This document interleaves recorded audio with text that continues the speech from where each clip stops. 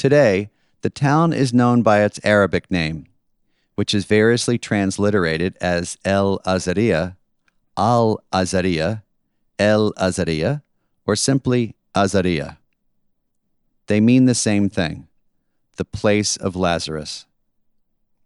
In Jesus' time, the town, now in Palestinian territory outside Jerusalem, was called in Greek Bethania. In English, it is known as Bethany. It is the site of the gospel story known as the raising of Lazarus, in which Jesus raises from the dead a man named Lazarus, who had been shut away in his tomb for several days. Before his death, the man had lived with his two sisters, Martha and Mary, in their house in Bethany, where Jesus would find respite from his busy public ministry in nearby Jerusalem. Lazarus' story, which is also his sister's story and Jesus' story, is the reason that more than 2,000 years later, pilgrims still visit Al Azariya. It is also the reason for this book. The etymology of the town's original name is complicated. It could mean house of affliction, or even house of figs or dates. Aramaic-speaking tour guides in Israel sometimes opt for Bethania, house of the poor. An almshouse may have been in the town, or the town may have been where sick people and their families lived. Some scholars have posited that Bethany, perched on a limestone ridge on the Mount of Olives, was one of the 3 villages located east of Jerusalem that are mentioned in the Temple Scroll, one of the ancient Dead Sea Scrolls found at the archaeological site at Qumran. According to the Temple Scroll, these villages had to be 3,000 cubits from the temple. Evidently, they served as places for the ritually impure, including those with leprosy and other skin ailments, to wait until they had attained ritual purity and could participate in the temple ceremonies. Thus, the translation as house of affliction. Reaching Al Azariya from Jerusalem is more difficult today than in past decades, owing to the 20-foot-high wall that the Israeli government erected around the Palestinian territories in 2002. The Israelis call it the security wall, the Palestinians the separation wall. In the past, one could walk directly from Al Azariya to the Old City, the walled enclosure in Jerusalem that is composed of 4 quarters that reflect ancient history and current tensions: Jewish, Muslim, Christian, and Armenian. One could begin at Al Azariya, clamber down the steep Mount of Olives, linger at the Garden of Gethsemane, where centuries-old olive trees still bloom, descend into the Kidron Valley, ascend again, and pass through the imposing Lion's Gate in the old city walls, thus retracing the route Jesus would have taken on Palm Sunday. But today the path is blocked. To reach Lazarus' tomb, you must take a bus that boards at the Damascus Gate, wends around the wall, and threads through the narrow streets of Al Azariya, a trip of some 30 minutes. Like many other towns in Palestinian territory, Al Azariya boasts few amenities, and, thanks to ongoing political conflicts with the State of Israel, has neither trash collection nor a working police force. Consequently, trash clots the streets, which nonetheless abound with busy residents visiting the modest shops, butchers, hairdressing salons, convenience stores that line the streets. I was once with a group of pilgrims that entered Al Azariya by bus. After hearing about the lack of police, one of the pilgrims asked our Palestinian Christian guide, a friendly and savvy man named Maher, what would happen in the event of a car accident. He shrugged his shoulders eloquently. "They have to work it out," he said. Near the highest point in the town is the Church of St. Lazarus, a 20th century structure of Jerusalem stone, the material from which nearly all buildings in Jerusalem are constructed. The creamy white limestone gleams in the bright sunlight, making the city shine on both sunny and cloudy days. The church was designed by Antonio Barluzzi, an Italian architect and favorite of Benito Mussolini, who built several structures in the Holy Land, including the Church of the Beatitudes by the Sea of Galilee, the spot where tradition claims Jesus preached the Sermon on the Mount, and the Church of All Nations near the Garden of Gethsemane, where Jesus prayed on the evening before his crucifixion. The term Holy Land refers to the area of Christian pilgrimage that includes the modern state of Israel, the Palestinian territories, western Jordan, as well as parts of southern Lebanon and southwestern Syria. The squarish interior of the Church of St. Lazarus, largely unadorned, is filled with hard, straight-backed wooden pews. Its remarkable acoustics mean that even poorly sung hymns resonate. Every time I've been inside, even on the warmest days, it's been cold. I'm not sure that the interior ever gets warm. Over the altar is a brightly colored semicircular mosaic depicting the gospel passage that recounts what happened here 2,000 years ago.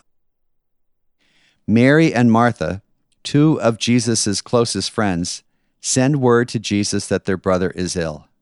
After receiving news of his friend's illness, Jesus waits several days before coming to their town. In the interim, Lazarus dies. In dazzling colors, the mosaic shows the moment when Jesus arrived in Bethany.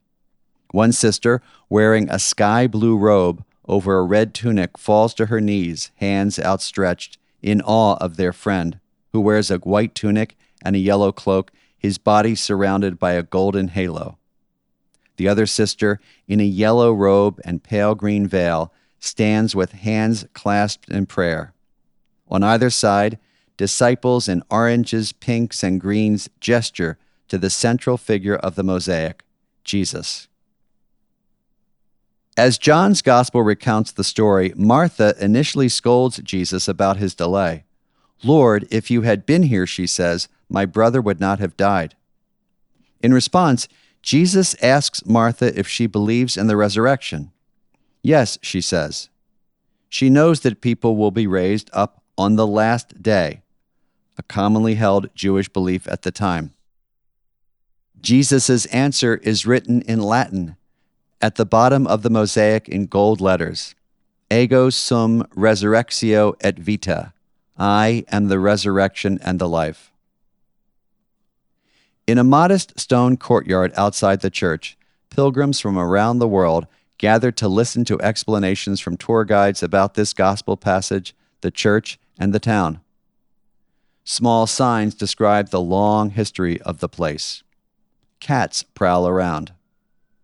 Crowds here are smaller than those at other Holy Land sites, such as the Church of the Nativity, celebrating where Christians believe Jesus was born, or the Church of the Holy Sepulchre, celebrating where they believe Jesus died, where pilgrims sometimes stand shoulder to shoulder for hours, waiting to enter the holy sites.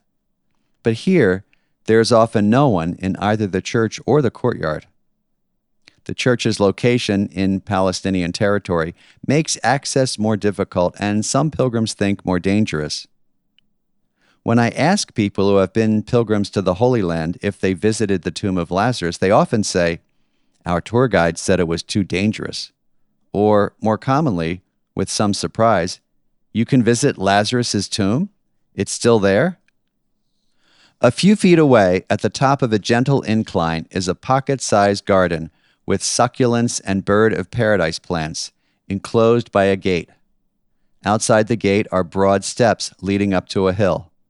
The low stone steps enable less nimble tourists to ascend the incline, which leads from the church all the way up to the separation wall.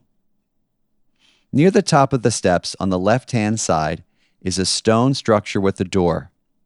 Atop the stone structure is the prayer tower of a mosque, whose origins date back to the 15th century.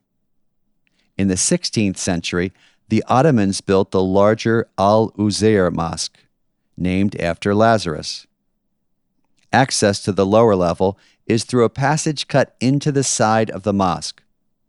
A weathered orange metal sign affixed to the building points to a small doorway and says in blocky black letters in Hebrew, Arabic, and apostrophe-less English, Lazarus' tomb. Why Lazarus? My first visit to Al-Azariah was 10 years ago. I had gone to Israel for pilgrimage and research, for a spiritual journey, and for preparation for a book on the life of Jesus Christ. A Jesuit friend named George was my travel companion for 2 weeks. We visited the usual sites that Christian pilgrims have frequented for 2 millennia, places that even the most lapsed of Christians have heard of: Bethlehem, Nazareth, Jerusalem, the Sea of Galilee. Initially, I hadn't planned on going to the Holy Land at all.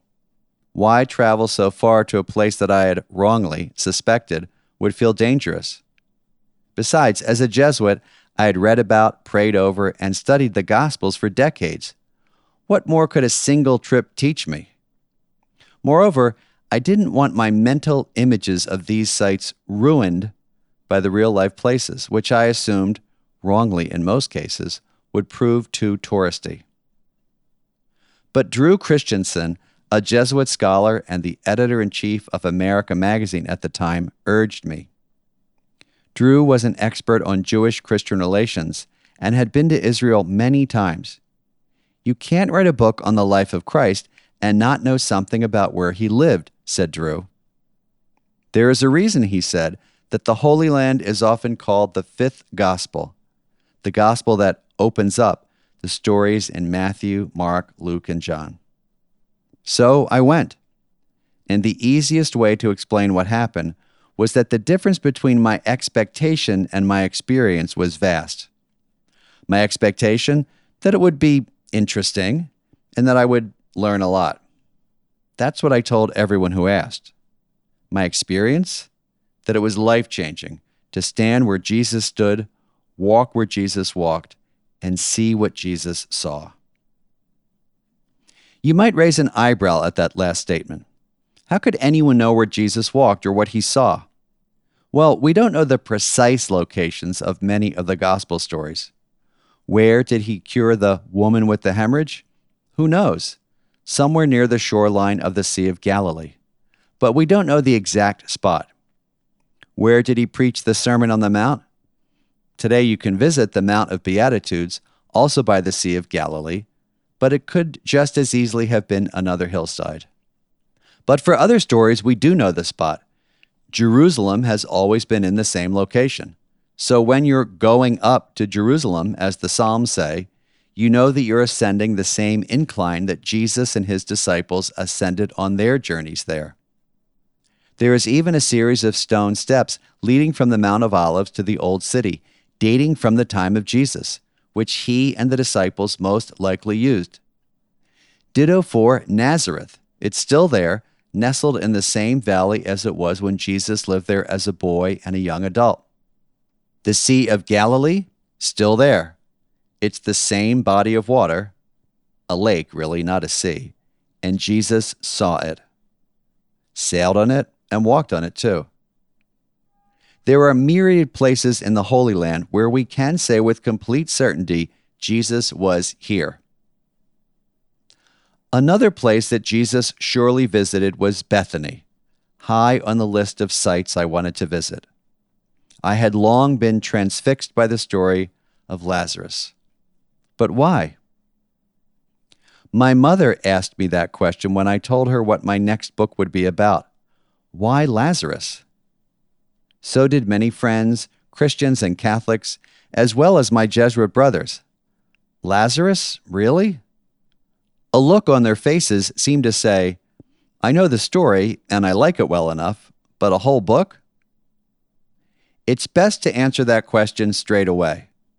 The story of the raising of Lazarus, traditionally called Jesus' greatest miracle, which is unintentionally risible, as if there were a contest among his miracles, has always exerted a tremendous hold on me.